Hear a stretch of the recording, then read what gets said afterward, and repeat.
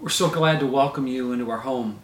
We're here to study God's Word together, and this is going to be our new normal for the time being, where we all get to dig into God's truth about life, and we still get to do it together. And so we thank God for that.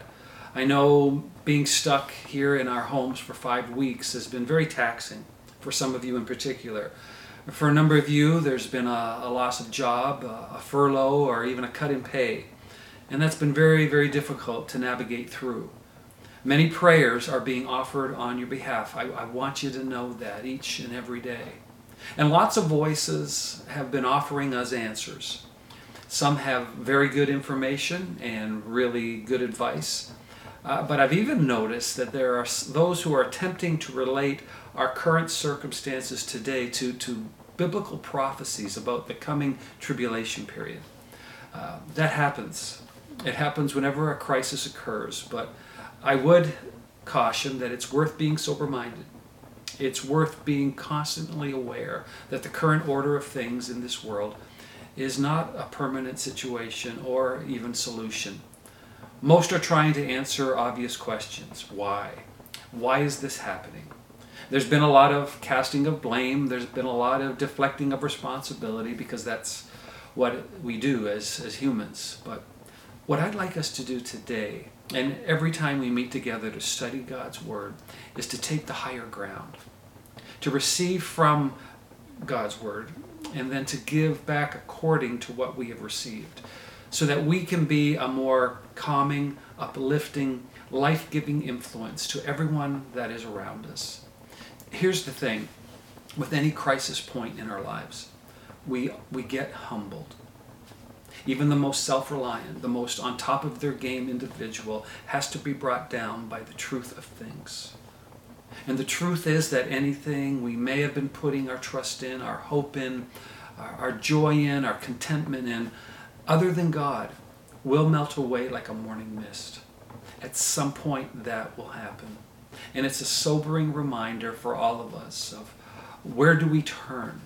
In whom do we place our hope and our trust? And as a Christian, as a child of God, as a recipient of eternal life by God's grace through faith in the death of God's Son, I believe these reminders, like the one we're in the middle of right now, should always drive us to prayer. And I realize that many of you listening, you already believe this. And you've been going to prayer often over the last month or two. But some in the news media, and I've seen many on social media, scoff at prayer. They say, come on, is that all you can do? You know, it's just an excuse. That's what prayer is. It's an excuse to look interested, but then you do nothing of substance about it. Well, over the next 2 weeks, we're going to seek to answer what's the use in praying when life is so hard, and what should I say when I do pray? And to help us filter the answer to these perplexing questions, we as always go to the absolute source of the truth, and those are the very words of God.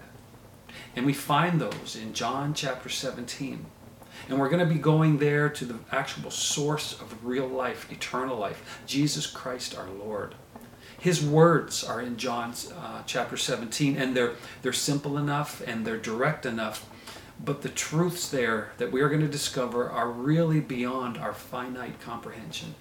But we're going to do our best to learn from Jesus' prayer to his Father right before his arrest and the horror that he knows is coming.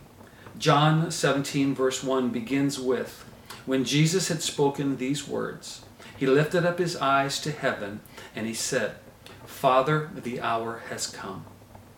Now, what words had Jesus just spoken? Let's set the scene. It's chapter 17. It concludes the 4 previous chapters, 13, 14, 15, and 16. And in those 4 chapters, Jesus had just compressed into about 4 or 5 hours some of the most challenging words he had ever spoken to his closest friends. It all happened on the Thursday night of the Passover that we just celebrated and studied last week, the night before his crucifixion. They had that Passover meal. Then Judas Iscariot, the betrayer, was dismissed. And then Jesus instituted the Lord's Supper, and he continued to teach them all evening. And then they eventually leave the upper room, and they begin their walk to the city of Jerusalem.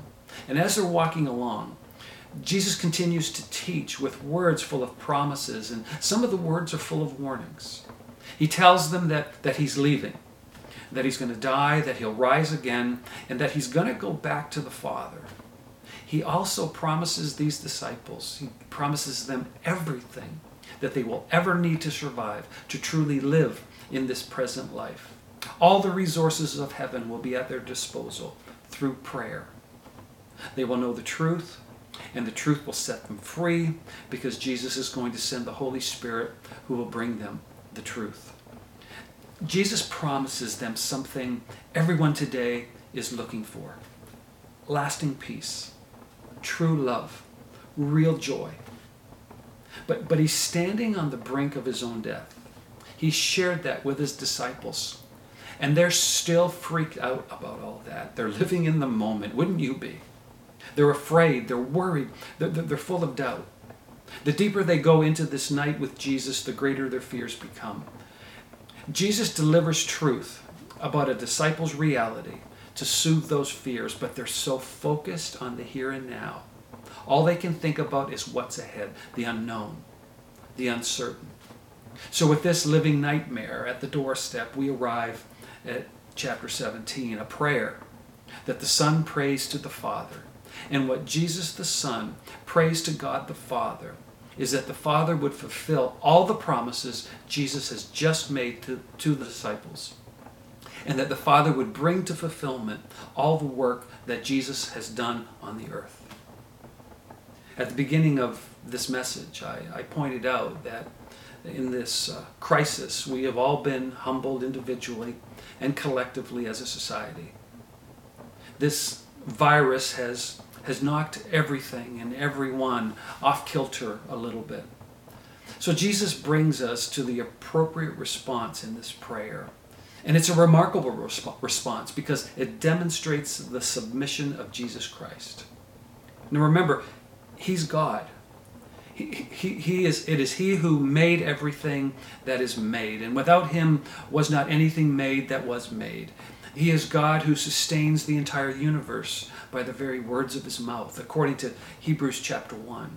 He is God who will come and reign one day, and he will establish a 1,000-year rule, and then in a new recreated heaven and earth, he'll rule forever. But here in his human incarnation, as the God-man, he sets aside his divine prerogatives, and he humbly submits himself to the Father. Lesson learned. Jesus gives us the most magnificent example of the need for prayer and what our proper response in prayer should be. If the Son of God, who controls all things, rules all things, knows all things, who has the power, all power, if he is in a position of depending on God the Father to fulfill promises, how much more are we dependent on God to act and protect in our lives? So all of a sudden, as we read, they're walking along and Jesus begins to pray. And never had the disciples seen him like this, nor heard him pray like this. It says, he lifted up his eyes to heaven, which was the typical posture for a Jew during prayer. And he said, Father, the hour has come. Now, Jesus lived every hour of his life on a divine, predetermined schedule. And by the way, so do you and so do I. In John chapter 2, verse 4, at the wedding in Cana of Galilee, Jesus answered his mom's appeal for him to save the day by saying to her, my hour has not yet come. Later in John chapter 7, verse 8, when his own half-brothers urged him to go on down to Jerusalem to gain publicity for himself, he refused to do so because he said his time was not yet fully come. God has a calendar for your life. He knew where you'd be right now. He knew what kind of a device you'd be learning from Jesus' prayer with. He knows exactly what you have gone through over the last 5 weeks. He knows today's events. He knows the rest of this month's activities. And we will all discover true joy and peace and contentment in our lives in any situation when we know and follow His designs for us. The big question is how do we get there? Well, we're going to discover, and we're going to learn here in John chapter 17 that prayer is a huge piece of not only just coming to terms with God's calendar, talking it out with Him in prayer, but also prayer is a divine method for trusting, for depending, and then accepting His will for your life. It precipitates you and I going out and doing His will in our communities. Notice Jesus calls God His Father. I think that's fascinating. God could have used any kind of human analogy, any metaphor known to man, any kind of word picture to describe the relationship of the second person of the Trinity to the first person of the Trinity. And God chose Father and Son. Why? Well, it emphasizes a shared nature, a shared essence. And also in this prayer, we're going to find it reveals an intimate familiarity. Jesus says, glorify your Son, that the Son may glorify you. So the focus is what? Jesus' glory, which He will receive, and that He absolutely deserves. Nobody argues with that. No. But that Jesus' glory would shine on, would reveal, would give credit to the Father's glory. Verse 2, since you have given Him authority over all flesh, Jesus is the Master, He is the Lord of all, because this is the glory that God the Father gave Him. For what reason? Jesus says, to give eternal life to all whom you have given Him. So God gives men and women, like you and I, to Jesus, who in turn has been given the authority to grant eternal life. And we receive that eternal life. And that's how it works. Verse 3, and this is eternal life, that they know you, the only true God, and Jesus Christ, whom you have sent. So if someone asked, what is eternal life? A simple answer from the very lips of Jesus would be to know the true God, to know the Son that He sent, Jesus. Emphasis would be on our knowing. And there's a lot more in that word to know than just to be aware of or just to understand. And we're going to see it revealed as we go through this prayer. Verse 4, I glorified you on earth. By the way, this is why Jesus came. We like to, a lot of times, we like to make it about us. He came for us. It's all about us. No. Actually, He came to glorify the Father, which had eternal consequences for us and a whole lot of other things. And having accomplished the work that you gave me to do.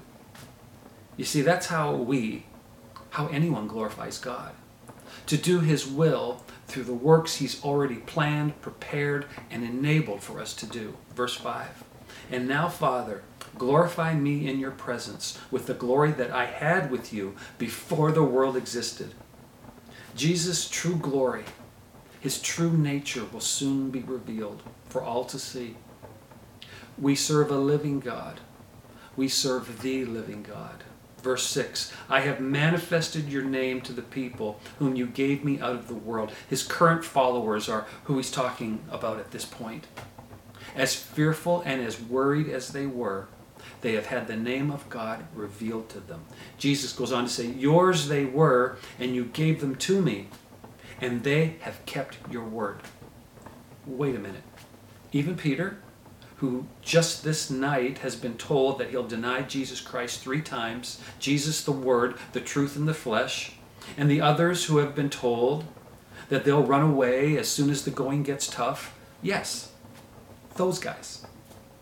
Verse 7, now they know that everything that you have given me is from you. The source. There it is. God the Father. That's where we go. And that's why prayer is goal number 1. Verse 8, for I have given them the words that you gave me, and they have received them, and they have come to know in truth that I came from you, and they have believed that you sent me. Again, here's the definition of having eternal life. We know that they will soon be fearful in the face of the unknown, and their response will be to deny, to hide, to be confused and afraid. But this prayer states that they have received, that they do know the Son, that they do believe that God sent the Son. And that apparently is really important for each of us to be clear on in our own life and in our own faith. And it seems to be what Jesus really finds very significant. We live on a divine schedule. And in that divine schedule, each of us has been penciled in. We've been penciled in to be lights in our world. Lights that reveal the glory of God. Our daily interactions with our spouse, with our kids, family, neighbors, yes, even on Facebook, should demonstrate eternal life in what we say to and what we do for others. But Jesus isn't finished yet. Verse 9, I am praying for them. I'm not praying for the world, but for those whom you have given me, for they are yours. So his disciples, they're the focus, they're the concern of his prayer at this particular point. Verse 10 says, all mine are yours, and yours are mine, and I am glorified in them. Jesus talks a lot about unity, and he knows that our unity will be threatened during calamities when they come. So Jesus now prays, verse 11, and I am no longer in the world, but they are. They are in the world, and I'm coming to you. So Jesus is saying, since I'm leaving, they have a real special need for protection. Holy Father, he says, keep them in your name, which you have given me. There's no greater name to be protected by. There's no greater name to be associated with, to be called by, than to be named by God. We later learn in the epistles of the New Testament that the greatest name is indeed Jesus. And he says that they may be one, even as we are one. Wow. I wonder, do we see ourselves as being that close to God? As being that close to each other? In that kind of an intimate family relationship? Now there's something to pray for in this current stay-at-home predicament we find ourselves.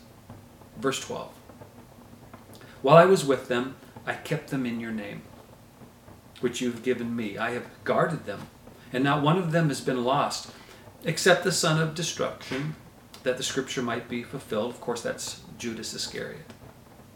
But now I am coming to you, and these things I speak in the world. Jesus is praying in the here and the now. Notice that. That's where you and I pray.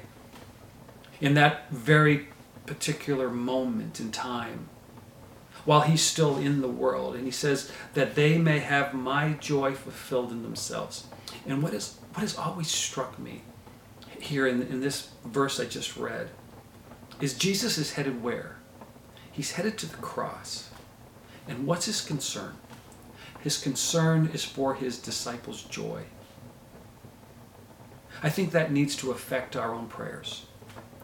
That needs to affect our prayers when we come to God. That my prayers to God must regard others as better than myself. Verse 14, I have given them your word, and the world has hated them, because they are not of the world, just as I am not of the world. When you have been given the word of God, and you receive it as your own, it's an amazing revelation. Instantly, your place in this world changes. Once you, by grace, through faith, really get it, the world's perception of you changes, and your perception of the world changes. You begin to realize that the current order of things on this planet, it's just not right. It's not adequate to sustain real living, what Jesus is calling here real eternal life. The old song said that this world is not my home, I'm just passing through. But now I'm walking my days with an eternal purpose in mind, this eternal perspective when I look at the stuff I have. And I view myself and I view others differently. In verse 15, Jesus goes on to say, I do not ask that you take them out of this world, but that you keep them from the evil one. On this night, Jesus has revealed to Peter that Satan, the evil one, had desired to put a beat down on Peter. We need to be reminded for ourselves that this constant attack is still going on today, a constant barrage. At times, so very subtle. But Satan has a calendar too, and it's for us to fall, to make us stumble. But then Jesus reminds us of an often misplaced reality in verse 16. He says, they, the disciples, are not of the world, just as I am not of the world. And in verse 17, here comes a huge prayer request. Sanctify them in the truth. People ask, what is truth? Where is the truth? Jesus says, sanctify them in the truth. Your word is truth. Where do we go when life assails us? Where do we go to make sense of it all? The Bible. Simple answer. You take in the words of God, and then you work out the will of God through your prayer to God. Our loving, our guarding, our enlightening, our enabling Father who is in heaven. In verse 18 and 19, Jesus concludes this portion of the prayer with this. As you sent me into the world, so I have sent them into the world. And for their sake, I consecrate myself, that they also may be sanctified in the truth. Twice, Jesus uses that word, sanctify. Jesus asked the Father. He said, sanctify the disciples in the truth, which is your words, the Word of God. Interesting. Sanctify means to set aside for God's use. It means to bless for God's glory. It means to make holy for God's will to be done. And then Jesus, after making this request, in the same breath, answers his own request by saying he'll do it. He'll do it for their sake. He'll set himself aside in order to accomplish for them to be set aside. Jesus, who is the Word of God, the truth in the flesh, provides sanctification for his disciples. And how appropriate for Jesus to model a prayer for you and for me. The kind of prayer that finds the answer to its own request in its own willingness to be the answer, to be the vehicle that God will then use. We all pray for lots of things to be done, for things to be taken care of. How often do we add, and God, use me to do it?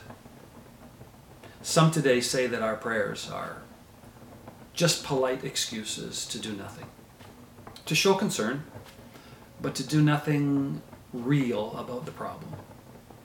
Just another way to blow off really caring by using religious jargon. Jesus' prayer is nothing like that, and neither should our prayers be. So here we have a model of prayer. The last verses of this chapter 17, Benjamin is going to take us through next Sunday. I'm really looking forward to that. At first it might seem that Jesus didn't even have the need to pray, but he did pray. In fact, we read throughout the Gospels that he prayed throughout his entire life on earth. He prayed daily. I suppose you could say that there was never a time when Jesus wasn't praying, when he wasn't communicating with his Father. The Gospels tell us that he prayed. They tell us that a lot. What the Gospels don't tell us is what he actually said. Oh, maybe a statement or two here and there, like at the grave of Lazarus. Jesus prayed to the Father, and then he said, Lazarus, come out. At Gethsemane in the garden, he prayed to the Father, and he said, if it be your will, let this cup pass from me. On the cross, Jesus prayed, and he said, into your hands I commit my spirit. Powerful prayers, yes, but very brief. Very rare are the actual words that Jesus prayed. There is the remarkable prayer in Matthew 11:25, where Jesus says to the Father, I praise you, Father, Lord of heaven and earth, that you have hidden these things from the wise and intelligent, and have revealed them unto infants. Yes, Father, for this was well-pleasing in your sight. Paul repeats this later in his letters by saying that God uses those who are weak, like you and I, to confound the strong. But that's about as extensive of a prayer as we have. Just a very few brief verses, until we get to John chapter 17. Now, you may be thinking, and you may be saying, well, now wait a minute, Pete.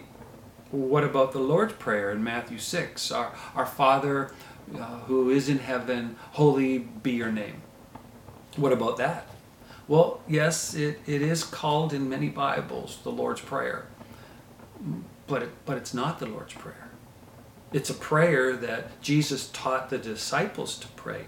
It's a prayer that he said, you pray this way. But he did not pray that prayer.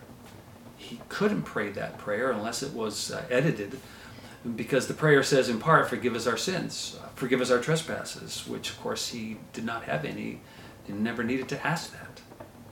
He told us to pray that way. It should really be titled the disciples' prayer. It's our prayer. It's a pattern for our prayer life. John 17, that's the real Lord's Prayer.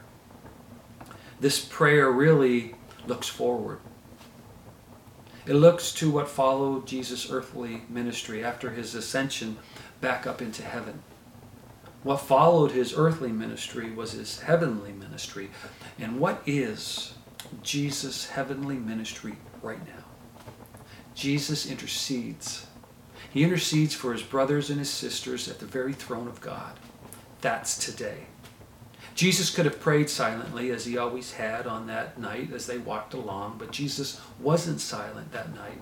He prayed openly, and there's every reason to believe that the disciples heard this prayer.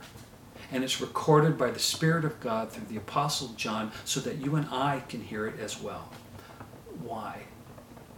Because it encourages us by telling us that today Jesus is interceding for you and for me through these uncertain, worrisome, yes, and wearisome days.